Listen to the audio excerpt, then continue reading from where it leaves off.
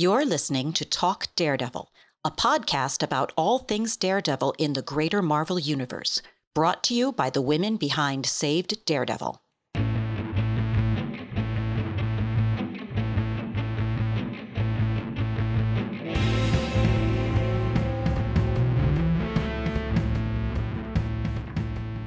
Welcome back to the next episode of Talk Daredevil. We're very excited about today's episode, and it is going to be about Matt Corman, Chris Ord, and some of their previous work. Today with me, I have Christine. Hi. And Shelby. Hello.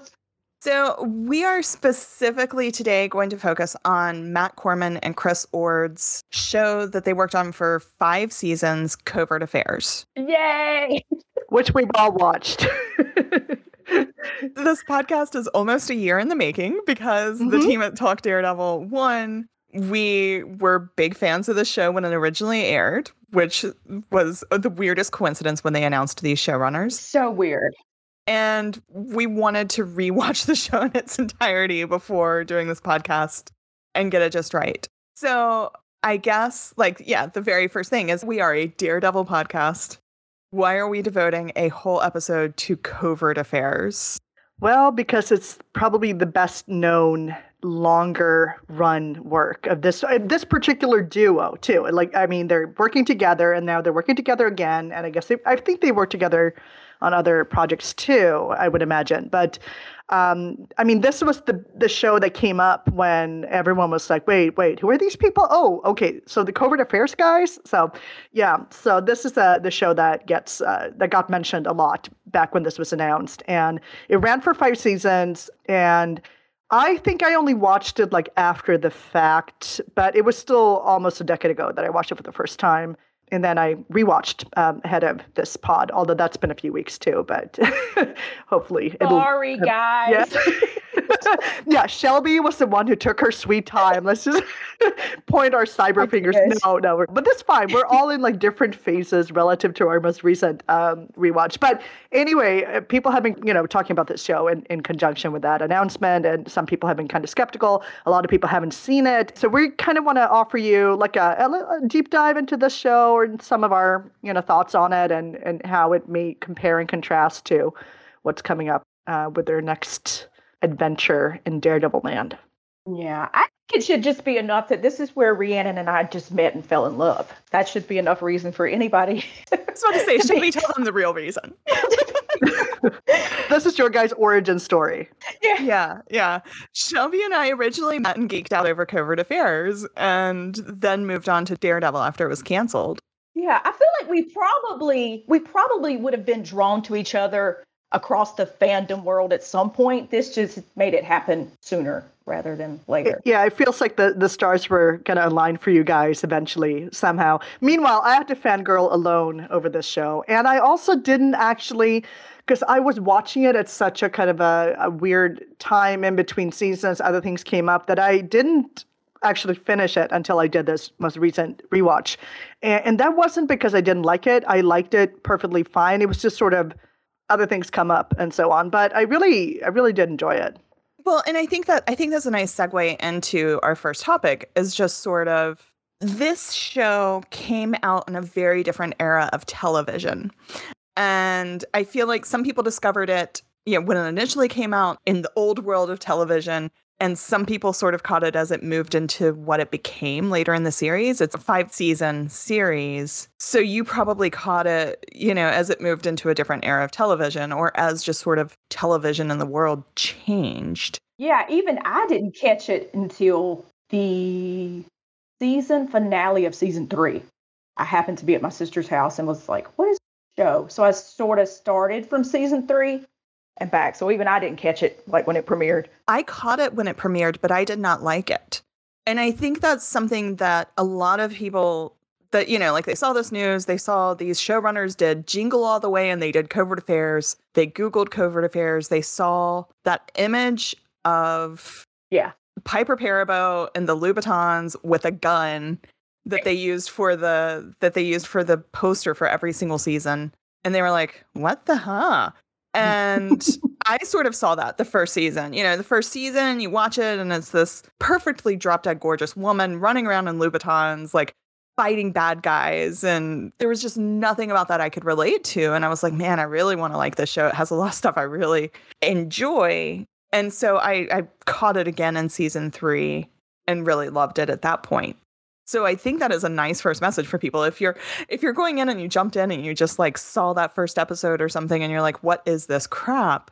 That isn't necessarily representative of the show. No, and like you said before, it was a different time of TV, and USA Network, along with some of these other broadcast cable networks, were trying something different. They wanted to get into the drama game, and it was a time of like White Collar, Burn Notice, Covert Affairs, Psych, Monk, all that was going on at the same time. Yeah, I mean, and even now, like when I was rewatching it, you can kind of tell that it's from a different era. Like, I mean, you notice that it's a different kind of show than, most of the shows you see on TV these days. And I think that's just like a natural evolution, especially over the first 2 seasons. It's got a very, very episodic format. Like there's kind of a case of the week thing to it, except that the cases, of course, are various like spy missions that she has to go on, and she does go, and I mean it's on location all over the world, so it's she really does go places, which is, that in itself is kind of nice and escapist. And I mean you do really get to travel to these different places and watch her walk through cities you may or may not have been to, and it's kind of fun that way. But it's very episodic, and you don't see that as much anymore, but they do it really, I think they do it well. Yeah. And I mean, well, and I think that episodic nature, it's a very villain of the week, mystery of the week and all of that. And I mean, if we have listeners that know nothing about what Covert Affairs is about, maybe we should take a step back. And this is Blue Sky era of USA Network. Their motto at the time was characters welcome. They wanted unique characters and all of that, but some of the overarching executive direction, and this came up on Burn Notice. Burn Notice was actually supposed to take place in New Jersey, but the notes that came in from the network was, we like the show, but we want it to be somewhere sexier. So they moved it to Miami. Everything, like they wanted characters, but everything had to be sexy. I mean, remember Matt Bomer? I mean, can you get sexier and prettier than Matt Bomer on White Collar? Yeah. I mean, well, and that's, I mean, like everything was pretty. It was bright. It was sunny. It was episodic. These shows were designed to air, like, if I remember correctly, like USA Network aired these series mostly like through the summer in the off season. They weren't meant to compete with things like West Wing, which probably was going off the air around the time Covert Affairs came on the air. They weren't designed to compete with like your highbrow episodic television. They were to give something over the summer to watch and be happy about and all of that. But all of these shows ended up being very good. But Covert Affairs itself is about Annie Walker, a spy that was pulled off of the farm, pulled out of her CIA training early to lure her ex-boyfriend. Her ex-boyfriend was a spy that had gone rogue, and they were trying to lure him back. She has a handler, Augie Anderson, who is a veteran spy who was blinded in Iraq. So there's a blind character, which we'll get into that, I'm sure. And so it's about her journey of like being a young spy and developing into a really good spy. So it started very episodic and then started having these longer arcs as television moved towards series where you had a long overarching arc. And I don't remember like the big impetus, cause like I very clearly remember a change in television in that time period that, like it was okay just having like villain of the week type episodic television. And then there were a few series that just like really pushed it into, oh no, we need a story that goes throughout the season that we get to the end of. You're probably spot on that it's very much kind of a change in TV in general taking place during that time. But at the same time, I think it's also kind of inevitable when you spend a lot of time with these characters, because you've seen this with a lot of shows that start out very episodic and they just kind of eventually, like each character just accrues sort of more and more in that world kind of experience, and you learn more about them and more background and more like there's more fodder for just kind of going a little bit deeper and extending. And of course, you spend time with them over a number of seasons. They develop relationships with recurring characters, and I think it's almost like a physical kind of power that just drives you a little bit in that direction too, just with the passing of time. Shelby, you wanted to talk about how these were television writers writing for television. Yeah, it just goes back to a time when TV was TV. I mean, do you guys remember when we had like mid-season finales? You had to wait. There's a hiatus. You had to build up to the big finale. This also was a TV show that came out on air. Everybody watched it live, and we were all tweeting about it live. So it was like we would get on Twitter when the new episode was coming out, and we'd all be talking about it. And a lot of the writers would get on Twitter and like talk with us. And that is how Shelby and I got to know Tamara Becker Wilkerson, who was a writer on Covert Affairs, wrote some of the most impactful episodes. And, we were just like being very passionate with her. And we actually became friends with her. I mean, like we've hung out with her in person and stuff. And she ended up writing on Daredevil season 3. So we have already seen Covert Affairs writers in the Daredevil writers room. That's true. And also it does there's not a lot of shows I watch these days where it is a week to week thing where I would get on Twitter. But I'd still see some of that around with the CW show. Some of the actors will get on there and live tweet their episodes. And it does take me back to that time when we did that week to week. We'd wait for previews to come out. We'd discuss the preview of the episode. The clips would come out. And we would just get hyped from week to week. And I think that has been missed with this binge model TV. And I'm happy that streamers are trying to go back to television for television. And I think that's something that Disney Plus has sort of struggled with. So I hope with Daredevil Born Again, we get back on track with TV for TV. And I think some of what, in all of our discussions about Corman and Ord and them being television writers is they are used to wrapping up a story in 45 minutes, yet still leaving you wanting for more. Having those episodic villain of the week type stories while still having character growth and arcs. That's the one thing in this rewatch was there were little nuggets laid in the first season that paid off in season 4 or 5, mostly season 4. Yeah, you could tell that they know what they're doing when it comes to not only episodic, but long form storytelling as well. Yeah, if you want the best of two worlds, you're going to have to handle both. And we actually discussed on our last podcast that Shelby and I were on that one kind of nice thing about an episodic show coming up for Daredevil is that it is also kind of reminiscent of a particular era of superhero comics as well.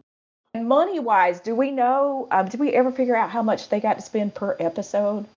Oh, on Covert Affairs? Yeah, was it like? It was over $1 million, because I clearly remember that there were some points, Chris Gorham, when he got to direct some episodes towards the end of the series, he made some comments about, they're putting millions of dollars in my hands. So I know it was in the millions.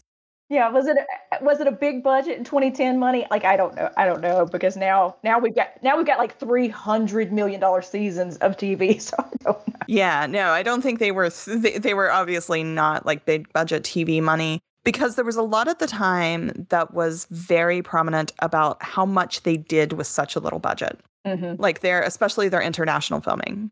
Mm-hmm. So they planned out very well. They would put the entire crew on a plane. They could take a crew of like 8 people to Istanbul and film for a week and work that into several episodes. And I think we're starting to see that on Daredevil already. And I guess here's where we might need spoiler warnings, but I'm not going to go into any details. I am not going to provide any spoilers. There's nothing that we know from all of this, but they are going and like sitting at one location, like in Harlem, for several days and doing filming. And they're going and they're sitting at one location in Yonkers and for several days and filming. And I imagine we're seeing that same thing that they did on Covert Affairs, where they have written so that they can go on location to one location and film stuff to go into several episodes at one time. Yeah, because that's what we talked about that last week too, about how when we see these pictures, it's not necessarily in order. They don't film in sequence. This could be stuff that is used way down the road. Like you said, get this knocked out of the way before they go in studio and really like lock it down. I'm amazed, if going back to Covert Affairs, that because they do spend so much time on location, that they were able to keep the budget that low. And like you're saying, if they're smart about how they film things, they can squeeze a lot out of that. On the other hand, it's a very clever way to give sort of a premium feel to a show that's not at its baseline that expensive to do. And they also don't have dozens of main characters. They do have a small-ish kind of core crew, and then they do have some recurring characters. But I think that too kind of probably keeps the budget a little bit lower than it would be if they had like tons and tons of actors. But you mentioned Chris Gorham too. We should maybe probably tell our listeners who haven't watched the show that that's the guy who plays Augie Anderson, who's the handler and the blind guy. Yeah. Same person. Yeah. Yeah. So, well, and let's go into the show a little bit. We've got this bright, sunny, gorgeous toned show, and then we have this character leading a double life. And I think a lot of people, like, on the surface are like, oh, it's just the CIA. She's just a government worker. It's just the CIA. But it is very much a double life. Yeah, it's so hard watching her trying to keep her secret with her sister because she does love her sister so much. Also, like, she loves her sister a lot, but it's also like there's such a huge contrast between her life and her sister's life. Like, her sister is like a stay-at-home mom who starts a catering business out of her home. And, she puts up a website, and it's like, I mean, and just the contrast between their two different lives and the way Annie kind of has to navigate that and, like, I guess, talk about her pretend job and her bruises, like coming home with the, like, having to put the, like, bag of peas on her head and, like, just it's a stapler injury. Yeah, and I mean, like, her cover is that she works at the Smithsonian. So her sister's always like, man, I didn't realize the museum was so dangerous. She sends the postcards, or Augie will send a postcard where she's supposed to be in, like, Omaha and she's in Paris or somewhere. Although she does have a pretty good cover story for how she travels so much, because she has as her pretend jobs in acquisitions or something. And if they find something that the Smithsonian would like to add to their collections, that's something like she would go to look at, ostensibly. Yeah. And her sister's always trying to set her up on, like, blind dates. You need to find a man.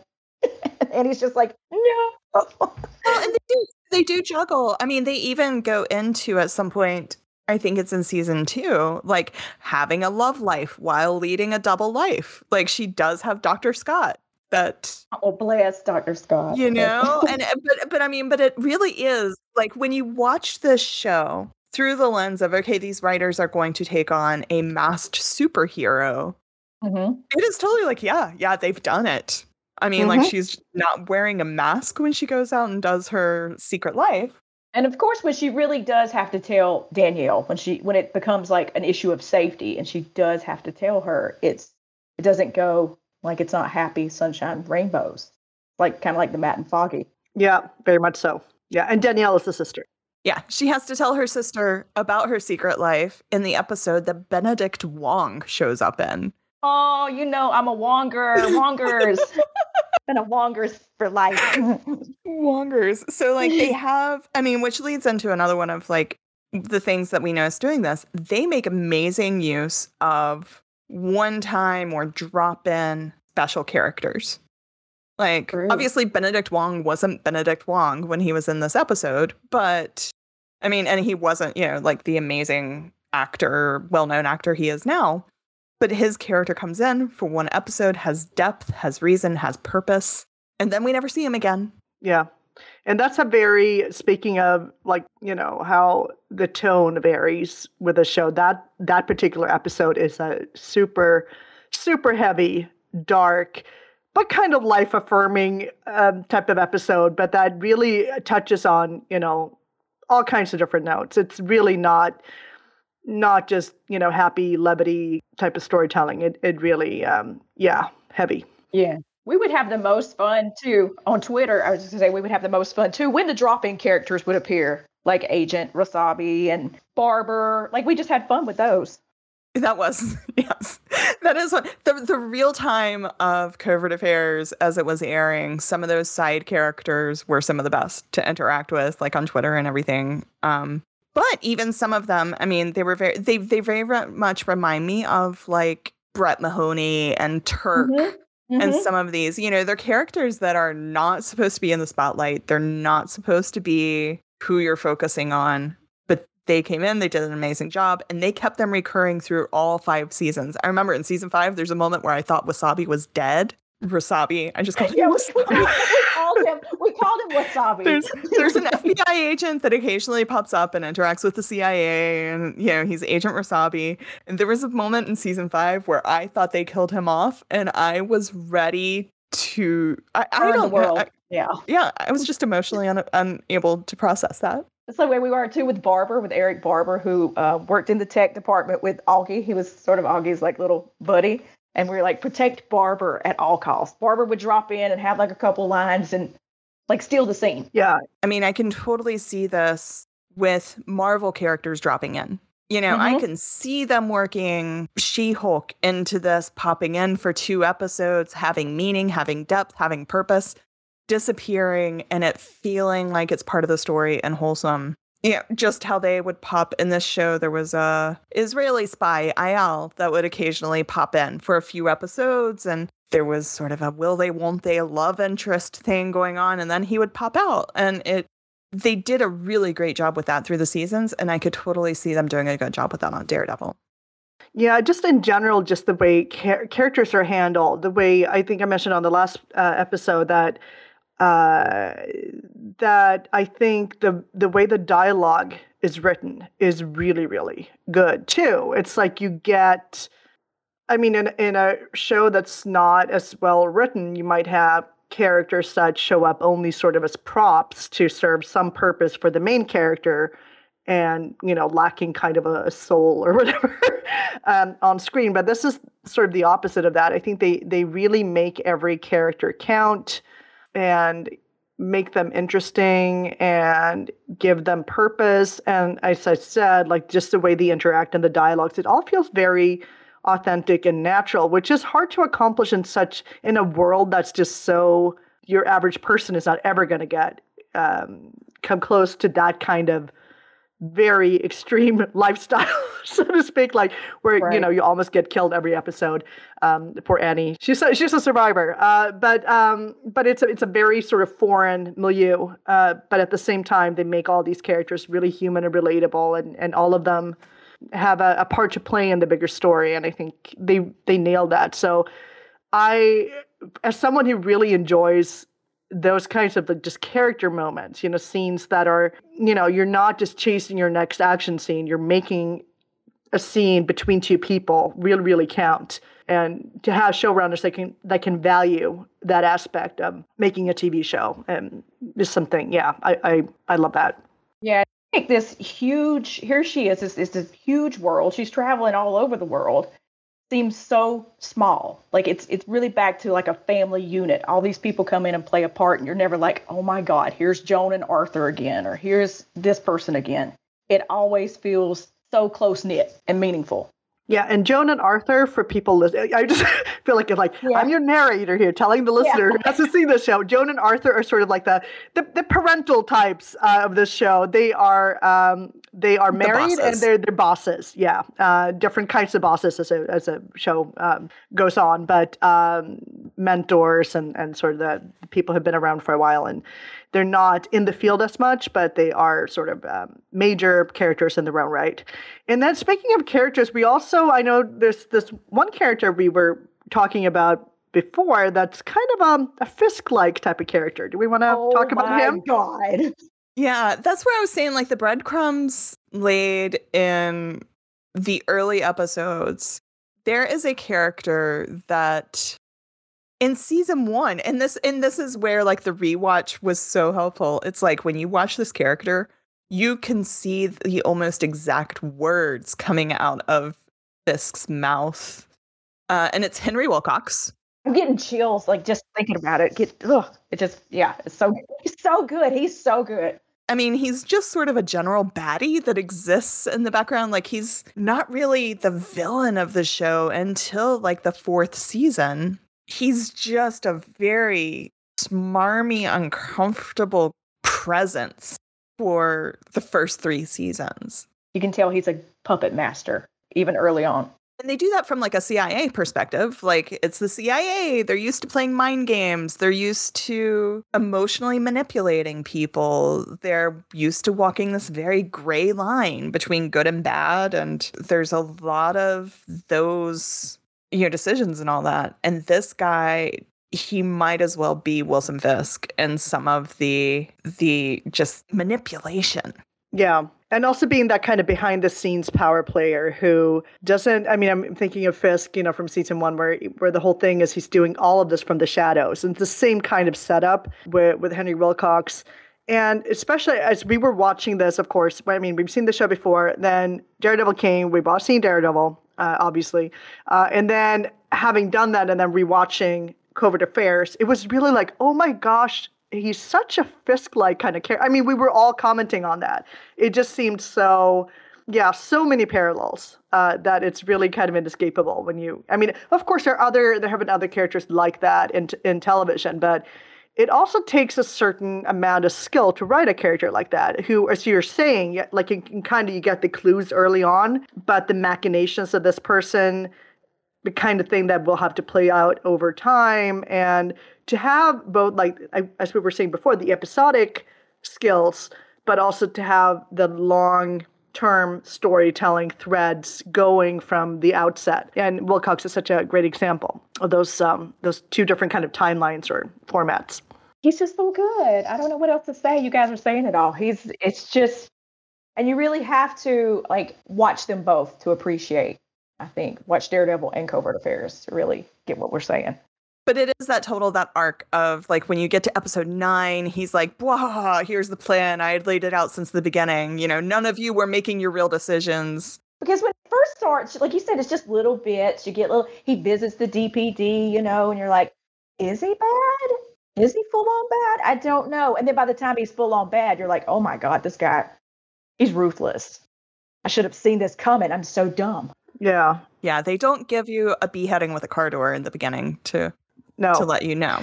But, because it's Blue Sky TV. But they do, man, they go to such dark places with the sun shining. Shout out to Greg Itzin. Rest in peace.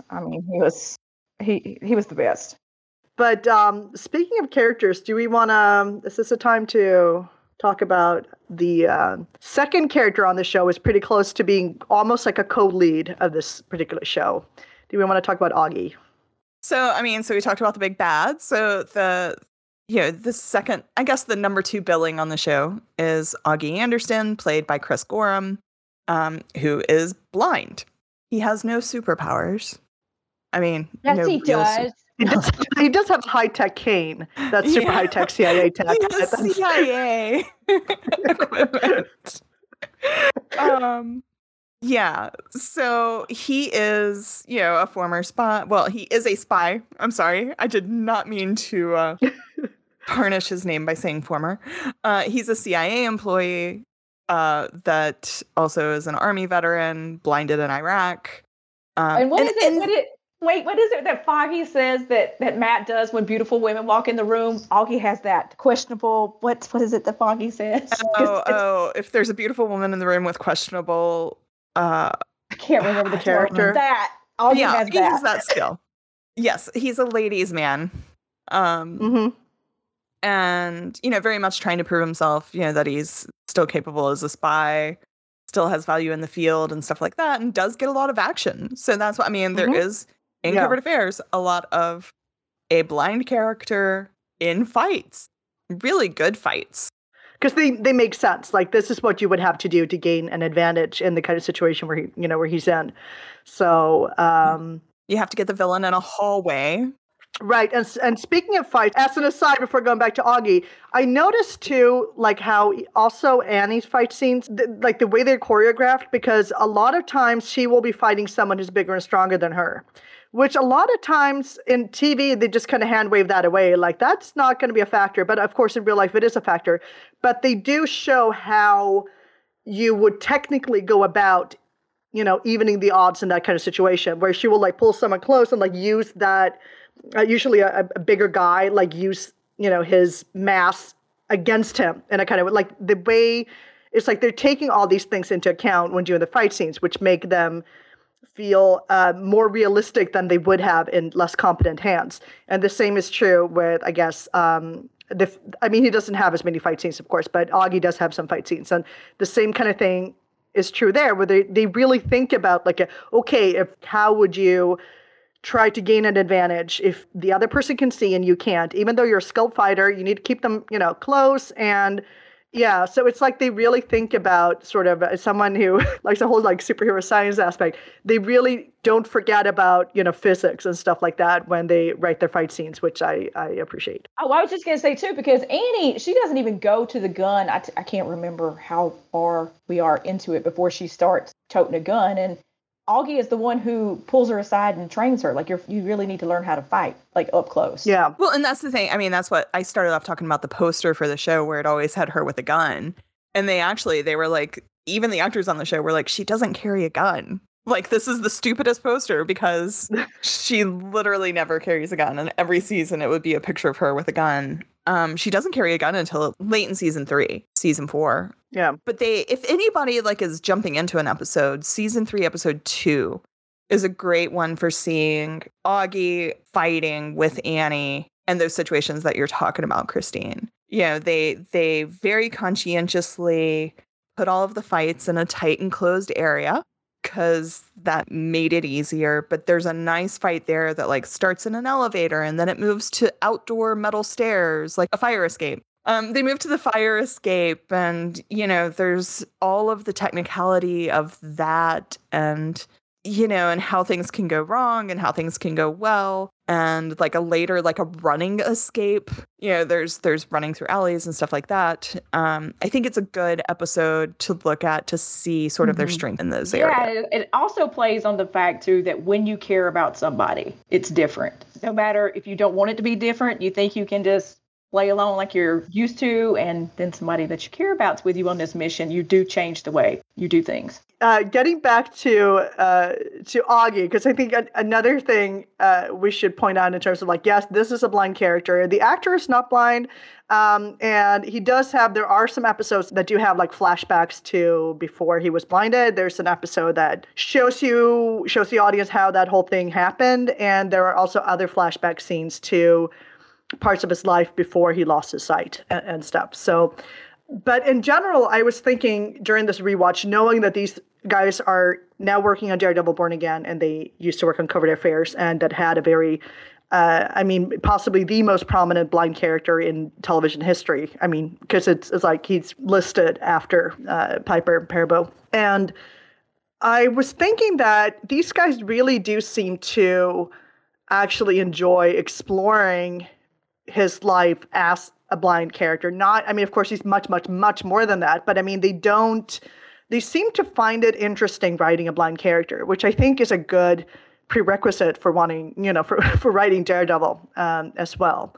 And then, of course, Augie also tells like a painful number of blind jokes during this show. So there is that too. But they do seem to take it seriously, is kind of, I guess, what I'm getting at. Yeah, I think it's the perfect balance. It's not in your face every episode, but it's not glossed over. And the character all of these characters over 5 seasons, they treat Augie Anderson. They sort of insinuate at the first episode that it's maybe a year or so after he's lost his sight, that it's not that long after he lost his sight.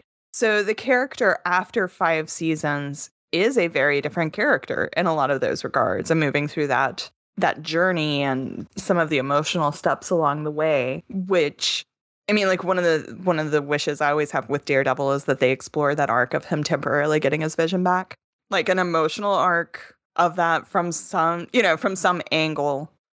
I think they could handle that well from some of the stuff that they did with Augie and the character growth and development. But going back to fights, they did the fights very well as far as putting people in the right situations for it to be the right fight. But they also had, I think we wanted to talk about this sort of, the women in this show and their athleticism and their fights.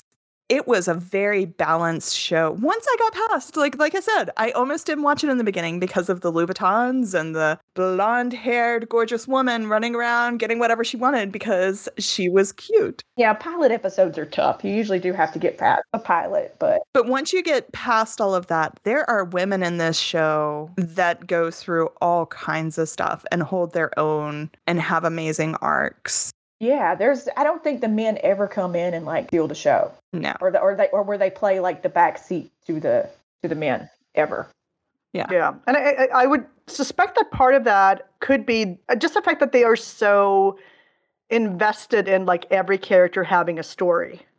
Where it's like if you go into it with that mindset, you're more likely to succeed from that kind of perspective.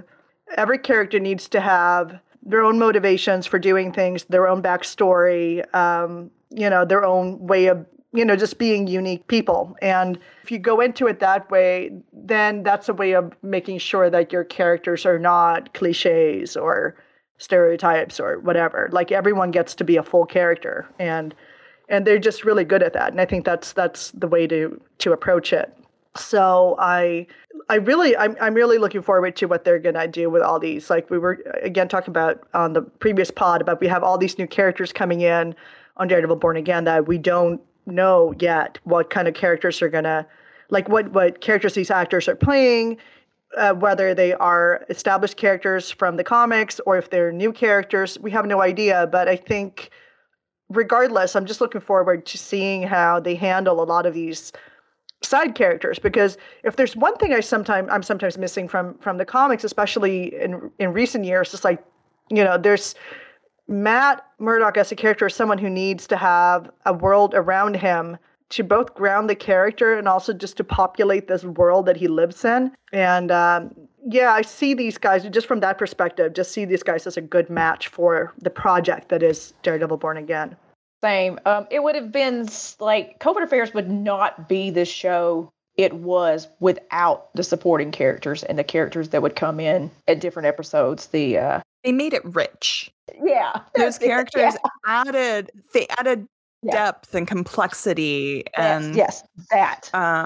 They made the world deeper without making it overly complicated. Mm.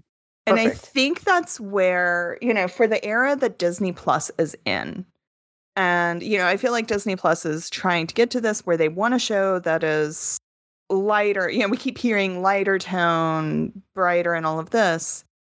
Some of that is they're not going for something complex. You're not going to have something that like you have to sit down and draw a diagram afterwards and all of that to figure out who is who and what their situations are. But it's not going to be in the first episode. There's a breadcrumb laid that you're like, oh, this is moving towards. I mean, so we talked about Henry Wilcox as the bad guy. Like, yes, when he shows up, it's like, oh yeah, this is like maybe not a good person.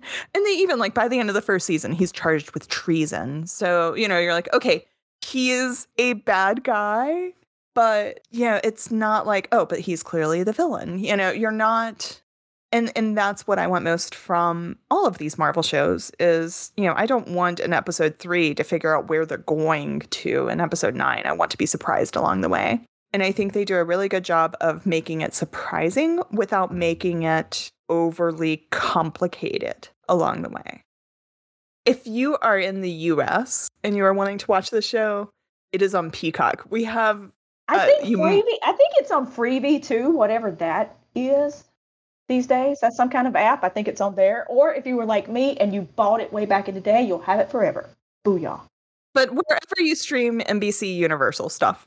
And if you're anywhere else in the world, I would recommend, actually, this is a good site in general. There's a site called justwatch.com. I think they have an app too, where you just enter all the, you can enter your country and all the various streaming channels you subscribe to and whatever, and just search for like movies, TV shows, whatever, and it'll tell you where you can watch them depending on where you are in the world. So good luck with that. For some of you, it's not going to be, you're not going to be able to find it everywhere, but you can try.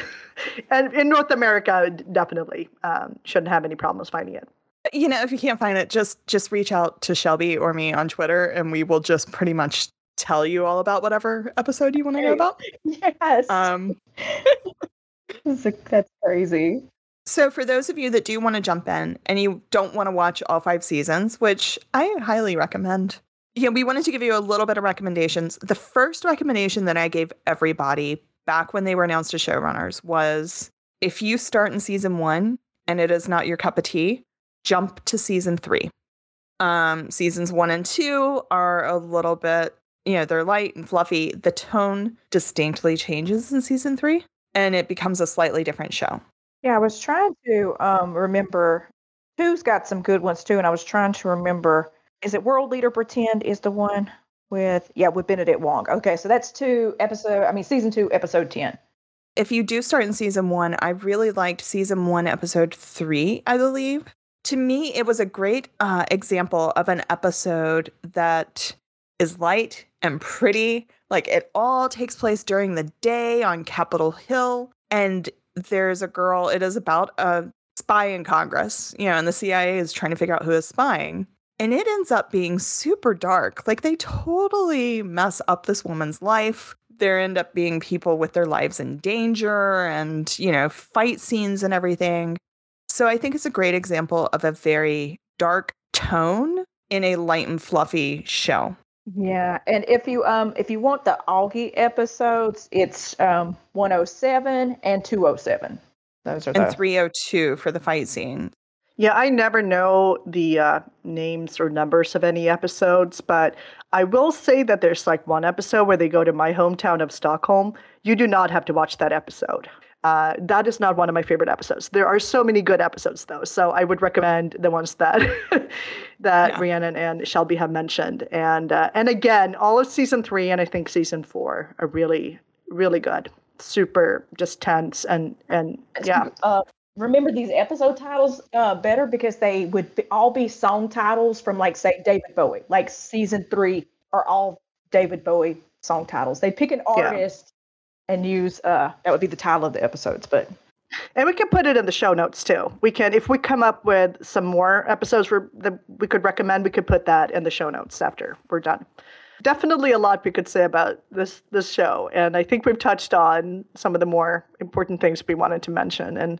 And just, I guess, to conclude, we're just, for us, it was good news to hear that this particular team would be heading up Daredevil Born Again. So we're curious to see what they do with it, and knowing what we know from Covert Affairs. Yeah, if you go away from this podcast with nothing, feel a little bit better about these showrunners taking over Daredevil. That's what we hoped to communicate to everybody. And if you aren't convinced, reach out to Shelby or me on Twitter, and we will just keep convincing you, because we will hype. It really does feel like a great fit. Yeah. Yeah, it really does. And I know we were sad when it got canceled, just like you're sad when everything gets canceled. But going back and watching all 5 seasons, it does even feel complete to me now. So if you do watch the whole 5 seasons, you can rest assured in that they do know how to tie up a show too. On that, I want to leave with one thing. When we started doing the research for this pod, Shelby found some quotes from Matt Corman and Corman Ord, not about this show. Like, they haven't done any, as far as I know, they've done 0 interviews about taking over Daredevil. But there was a previous show that they were hired for. I don't think it ever got made. And the question was, did you just take inspiration from the original series, or did you want to take some things directly from it? And Matt Corman's response was, when there's a format, you have to make certain decisions about what to honor and what to take, and then where you want to diverge. Even within the pilot, the original showrunner made the decision to introduce some new characters that rippled forward. The 3 of us, and it's the original showrunner, Chris and Matt, sat down before the other writers came and talked about the series and some of the key things that they really liked. I'm sort of paraphrasing some of this just because the details don't matter. It's their tone. And then some of the areas they were going to have to create. What it does do is give you proof of concept. You know that it's a good arena for a show, but I think it can be a mistake to be too faithful to it because it's its own thing. And then they go on and they talk about, the show that they were adapting was in another country. And so, bringing it to America, it's different. The original series was very dark in a way that doesn't allow the audience in fully. So, that quote, I just sort of paraphrased some of that because to put it into context here. But, that's from their own mouth about a previous adaptation that they were taking of a property. We just thought that was an interesting quote about them. I like this one too from Chris Ord before we go. It's always been about the collision between Annie's spy life and her personal life. That still is the main core. It's just a question of how we explore the whole idea. So I like that quote too. That's a good Going quote. back to Matt. Yeah, Matt's double life. So I think that's everything that we had to talk about today. you guys want my Covert Affairs / Walkerson playlist, just hit me up. I'll give you the Spotify link. I still pull that one up every now and then. So thank you for listening. Bye, guys. Bye. Thank you for listening to Talk Daredevil. For more information about Saved Daredevil, including links to our socials, please visit us at savedaredevil.com. Remember, Murdochs always get back up.